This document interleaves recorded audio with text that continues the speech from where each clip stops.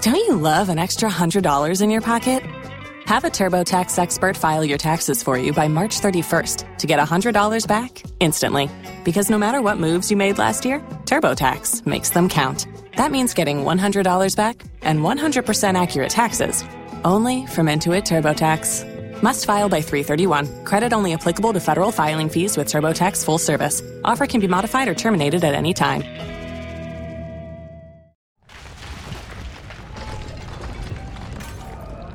Desperate yells and the crash of buildings collapsing filter through the thick walls of the castle keep at Mirabeau. The small party barricaded inside look at each other, worry etched on their faces. They strain to hear anything which might give a clue as to exactly which bit of the town outside has fallen now. A clatter of wooden poles and the squeals of confused animals. That must be the marketplace. The rumble of collapsing masonry. That'll be one of the stone defensive walls that hadn't been repaired properly for years. The terrified snorts and screams of horses. The stables have been broken open. The army rampaging through the town isn't far away now. It won't be long before the keep, the one truly secure bit of Mirabeau Castle, is surrounded and cut off. And that makes one sound more important than all the rest. A frantic, quiet scratching coming from the corner of the room.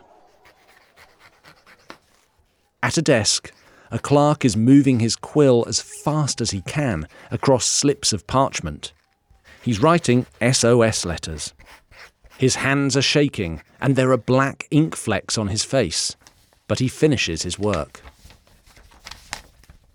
2 letters are sealed and handed over to the riders, who hurtle down the stone stairs of the castle, leap onto horses, and gallop off through the streets, dodging the attacking army. They make it. They get away. Hang on, you might be thinking. If riding away is that easy, why don't they all do it? Well, they can't. Or at least the most important person in there can't. Eleanor of Aquitaine. Eleanor is almost 80 years old. Once upon a time, she would have had no qualms about hopping into the saddle and charging off, leaving her enemies in her dust. Those days are long gone. She's supposed to be in retirement, living out the peaceful last few years of her life at the beautiful abbey in Fontevraud. That's where her second husband, the legendary Plantagenet King Henry II, is buried, along with her favourite son, Richard the Lionheart. Yet today, on July the 30th, 1202, she's not at Fontevraud at all, but in the middle of a siege, caught up in a war that has yet again pitted one member of the Plantagenet family against another.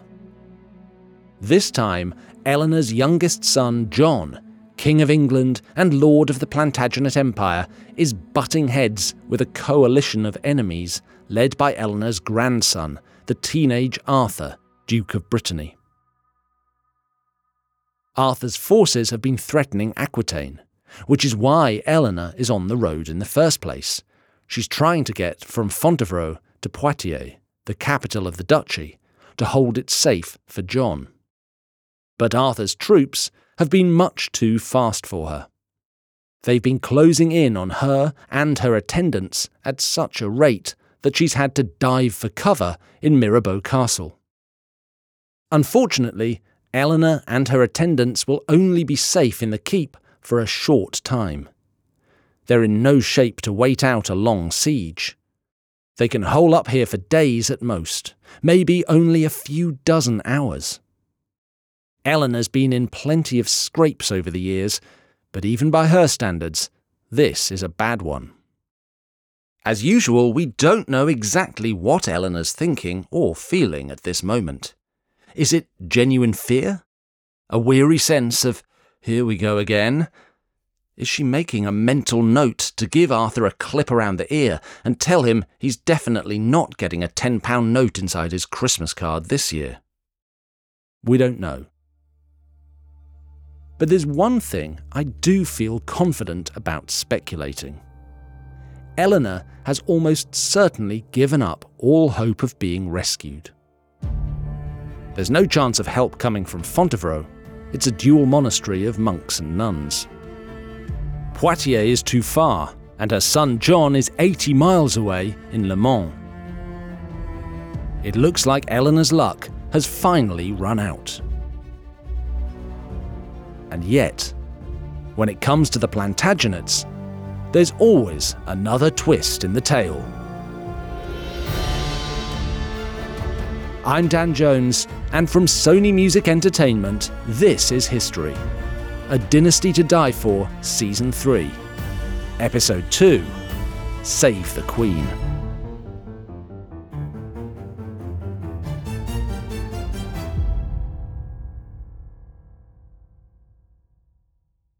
What I love about history is not just that it's full of amazing stories, but that these stories tell us so much about how we got where we are today. And if you're listening to This Is History, you probably agree. So that's why I'm pleased to recommend a podcast I think you'll love, Throughline from NPR. On every episode, the hosts take a story from the news and go back in time to where it started, to answer one important question: how did we get here? Episodes take you on unexpected journeys through all kinds of subjects, like what history might have smelled like, where credit scores came from, and how China became a global superpower. At a time when information continues to come at us faster and faster, sometimes you need to hit pause. NPR's Throughline takes you back in time to the source of the news stories filling your feed, giving you a valuable perspective on a world that doesn't always seem to make sense. Listen now to Throughline from NPR, wherever you get your podcasts. There's a lot happening these days, but I have just the thing to get you up to speed on what matters, without taking too much of your time. The 7 from the Washington Post is a podcast that gives you the 7 most important and interesting stories, and we always try to save room for something fun. You get it all in about 7 minutes or less. I'm Hannah Jewell. I'll get you caught up with the 7 every weekday. So follow the 7 right now.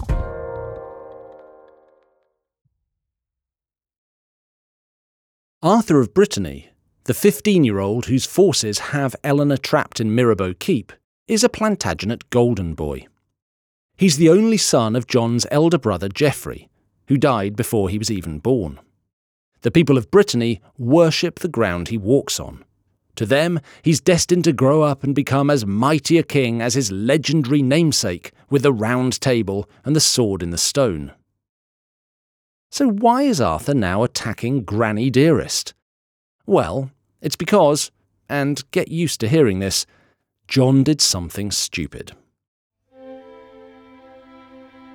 Last episode, we heard about the Treaty of Le Goulet, where Philip Augustus ran diplomatic rings around John, getting him to agree to a deal recognising Philip as the ultimate feudal boss of Western Europe, and making John pay for the privilege of essentially licking his boots.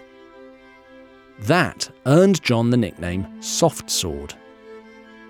It also made it damn near certain that if Philip saw the faintest glimmer of an opportunity, he would use the Le Goulet Treaty to beat John over the head. So, what does John do? Well, almost immediately after Le Goulet is agreed, in the early summer of 1200, he gives Philip a lot more than a glimmer. He presents him with an open goal. It starts when John gets married. Now, wait a second, you might be thinking, isn't John already married? You'd be right. He actually got hitched in 1189, right at the start of his brother Richard's reign, to a fabulously wealthy heiress called Isabel of Gloucester. What's more, Isabel of Gloucester is still very much alive. But John has taken a somewhat fluid view of his obligations towards her. As soon as he becomes king, he decides he wants another crack at a wedding, and has a panel of bishops cancel his existing marriage on the grounds that he and Isabel are cousins and should never have been allowed to marry in the first place. It's a classic kingly excuse for switching wives. Then John sets his sights on a new Isabel, or rather, an Isabella. This one is also a wealthy heiress, that kind of goes without saying.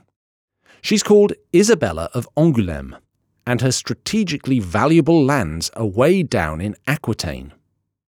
Nothing about this is very romantic, but nor is it totally crazy in theory, until you consider that Isabella of Angoulême is engaged to someone else. And she's 12. Now, we're rightly disgusted every time we come across something like this in our story. John is a 32-year-old man marrying a child. But again, it's not totally out of the ordinary in the medieval marriage market. What's far less okay, by their standards, is that in order for John to get hold of this new wife, he has to basically abduct the girl from under the nose of her current fiancé. In 1200, once the annulment of his first marriage has come through, John heads down to Angoulême and tells young Isabella's family that their daughter is trading up. She was due to marry a guy called Hugh of Lusignan. That match was going to make peace between their respective families, who've been beefing for generations. Now, she's going to be Queen of England instead. And before you can say, hold on, isn't this actually going to unite the two warring families of Angoulême and Lusignan against John and send them running to the King of France to complain? John has gone and married young Isabella, which is great for about 5 milliseconds, and then, well, the families of Angoulême and Lusignan unite against him and... yeah. By going through with the theft of Isabella, John probably thought he was going to gain more control over Aquitaine. Instead, Aquitaine explodes into rebellion. Philip Augustus commands John to come to his court in Paris and face the music. Philip has every right to do this under the terms of the Treaty of Le Goulet. Then, when John refuses, Philip declares that he is no longer the ruler of the Plantagenet lands in France, and that Arthur of Brittany ought to take them over. Hey presto, within a few months of agreeing a fantastic peace treaty with Philip, John has managed to turn everyone against him, and incite a full-blown war, backed by the French crown and led by Arthur, with Isabella's furious fiancé Hugh of Lusignan at his side. That's how we arrive back at Mirabeau, where this episode began, with the Plantagenet Empire a whisker away from falling to Arthur, and John's mum Eleanor besieged in Mirabeau Castle. At dawn on the 1st of August, the people hiding in the keep are almost certainly contemplating surrender to Arthur.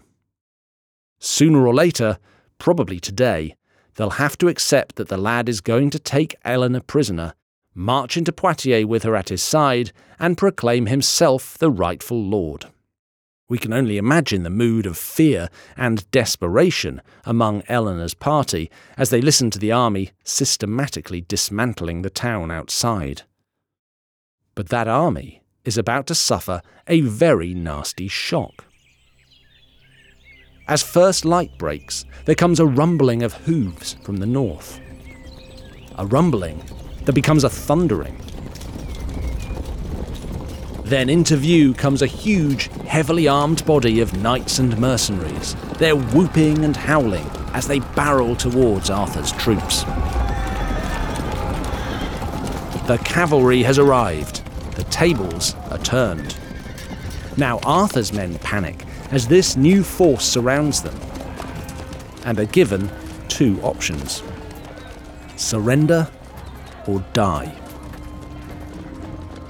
So who is it that's ridden to the rescue? I can hardly believe I'm about to say this. I reckon Arthur can hardly believe it, and even Eleanor, proud matriarch that she is, well, if she's honest, I think she can hardly believe it either. The man at the head of this relieving army, who's ridden non-stop day and night, covering 80 miles in less than 48 hours, is John.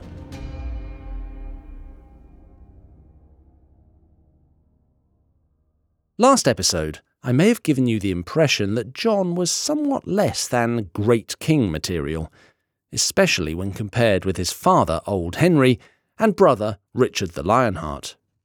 I still stand by that. But I'm also in favour of giving credit where it's due.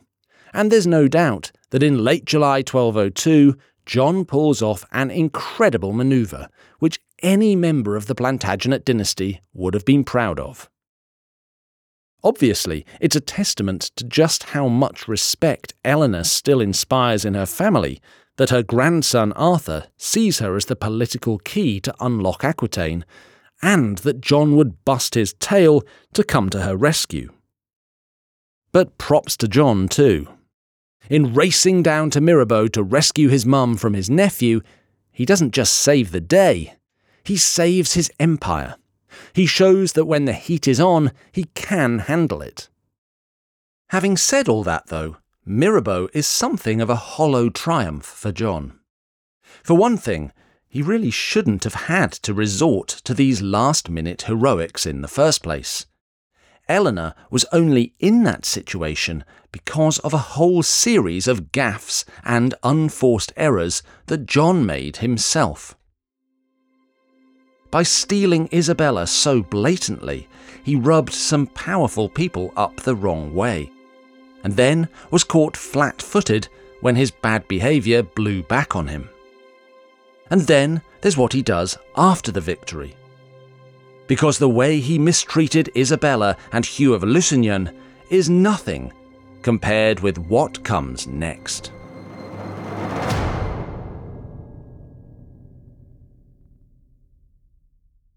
Waiting on a tax return? Hopefully it ends up in your hands. Fraudulent tax returns due to identity theft increased by 30% in 2023. If you're in a bind this tax season, LifeLock can help. Our U.S.-based restoration specialists are experts dedicated to helping solve your identity theft issues. And all LifeLock plans are backed by the $1 Million Protection Package. So we'll reimburse you up to the limits of your plan if you lose money due to identity theft. Help protect your information this tax season with LifeLock. Save up to 25% your first year at LifeLock.com/aware. The prisoners being marched away from Mirabeau rattle as they move. They're fettered in irons, their chains clinking with every jolt and rut in the road. It's a pitiful sight, but John loves it. He parades them 250 miles north from Mirabeau all the way to Normandy. He writes gleeful letters to his English nobles, telling them he's captured 200 knights. Literally all of the leading rebels are in his clutches, including his nephew, Arthur of Brittany himself. Even the famously chivalrous William Marshal can't help gloating. He writes to the Lusignan family to tell them that this should teach them a lesson about what happens to troublemakers. Marshal is very much on message, because John has decided to make an example of the rebels. Arthur is sent off to be imprisoned in a succession of castles, ending up in the Norman capital of Rouen.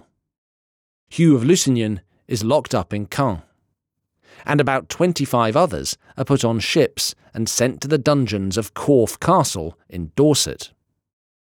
This isn't some light-touch house arrest either. It's heavy chains, no visitors, maximum security, bread and water if you're lucky. John wants his enemies to suffer, physically and emotionally.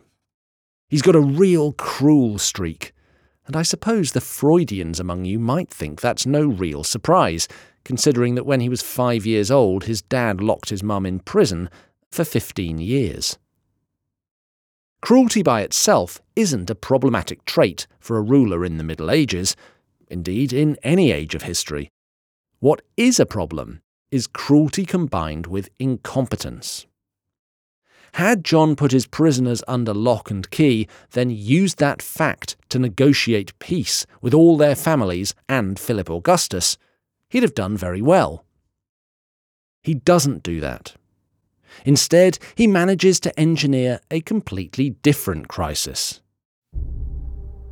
It starts in the immediate aftermath of Mirabeau, with the two guys who are at his side and personally captured Arthur, Hugh, and the rest. They're called William de Roche and William de Bruges. When they hand Arthur over to John, William de Roche asks respectfully if he might have the honour of deciding where and in what conditions Arthur is held. Yet as soon as John has Arthur in his grasp, he completely ghosts de Roche.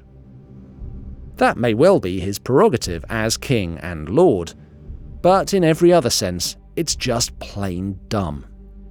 De Roche takes massive offence, and a few months later, he rebels against John. John confiscates his lands, and all of a sudden, another armed conflict blows up on the borders of Aquitaine. Facing this new threat, John tries to make nice with the Lusignans and get them back on side by releasing Hugh. But this just makes the situation even more unstable. Aquitaine was briefly saved. Now, once again, it's on the brink. Then things really start getting ugly. In Corfe Castle, the prisoners John sent there try to break out. They manage to overpower their guards and take control of the castle's central tower. In response, John's troops surround the tower and blockade it. No food is allowed in, and no one is allowed out. Over the course of a few weeks, almost all the prisoners starve to death. Even by medieval standards, that's a horrific thing to do. It wins John no friends among the relatives of the prisoners, and what little reputation he has left as an honourable man is shredded. With Arthur of Brittany, things are a bit more complicated. If John kills his nephew, he's going to be in trouble. Arthur was once Richard's official heir, and he has a huge following. But this same influential power base means he'll always be a danger to John, so releasing him is out of the question. The sensible thing to do would be to send Arthur to an isolated prison in England. Treat him well enough, and make sure he can't stir up any more trouble. But that's not what happens. After only a year, in 1203, Arthur disappears. At least, that's the official story. Over the years that follow, dozens of theories about what really happened to him will be proposed. Some say he starved, others that he caught a disease and died. But the one that seems most likely to me, the one based on the most informed sources, and which fits other events most logically, is this. John is seriously angry with his nephew, not just politically inconvenienced, but personally hurt. Over the months that he has Arthur in prison, he seems to convince himself that as long as the young pretender is around, he'll have no peace. In early 1203, John orders one of his advisors, named Hubert de Burgh, to have Arthur blinded and castrated. There are some parts of the medieval world where no one would have batted an eyelid at this. It isn't quite the done thing in Normandy, though, and Hubert can't bring himself to do it.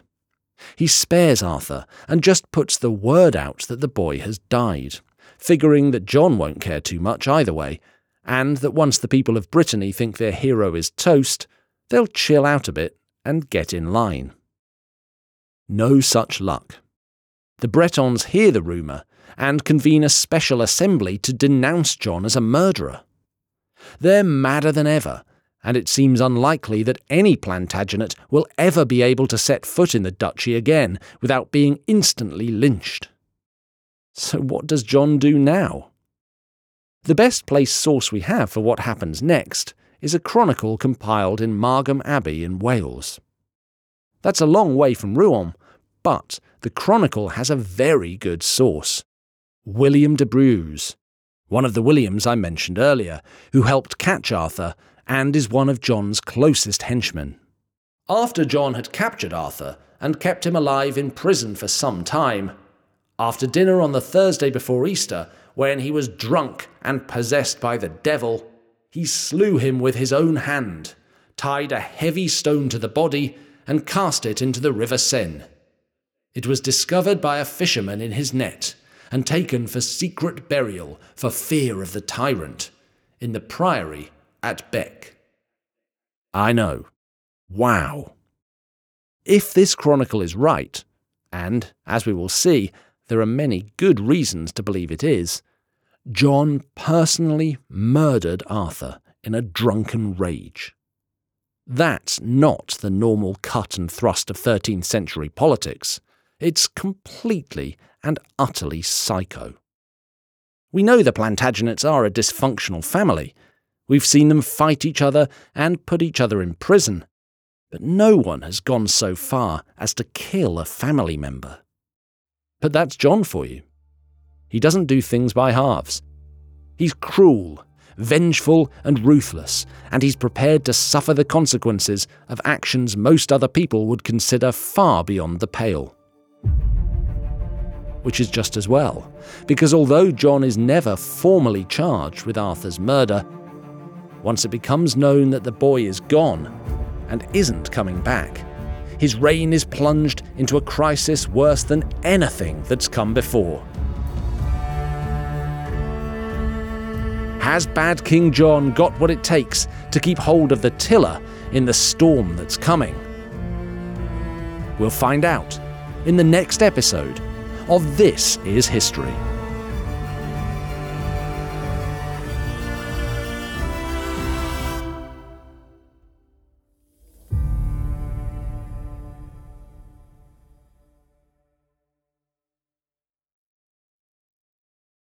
If you own a vehicle with less than 200,000 miles and have an auto warranty about to expire or no warranty coverage at all, listen up. CarShield has a low-cost month-to-month vehicle protection plan that covers more parts than ever. Visit carshield.com/audio to find out how you could pay almost nothing for covered auto repairs. Drivers who activate this vehicle protection today will also receive free roadside assistance, free towing, and car rental options at no additional cost. Get your free quote today at carshield.com/audio. That's carshield.com/audio.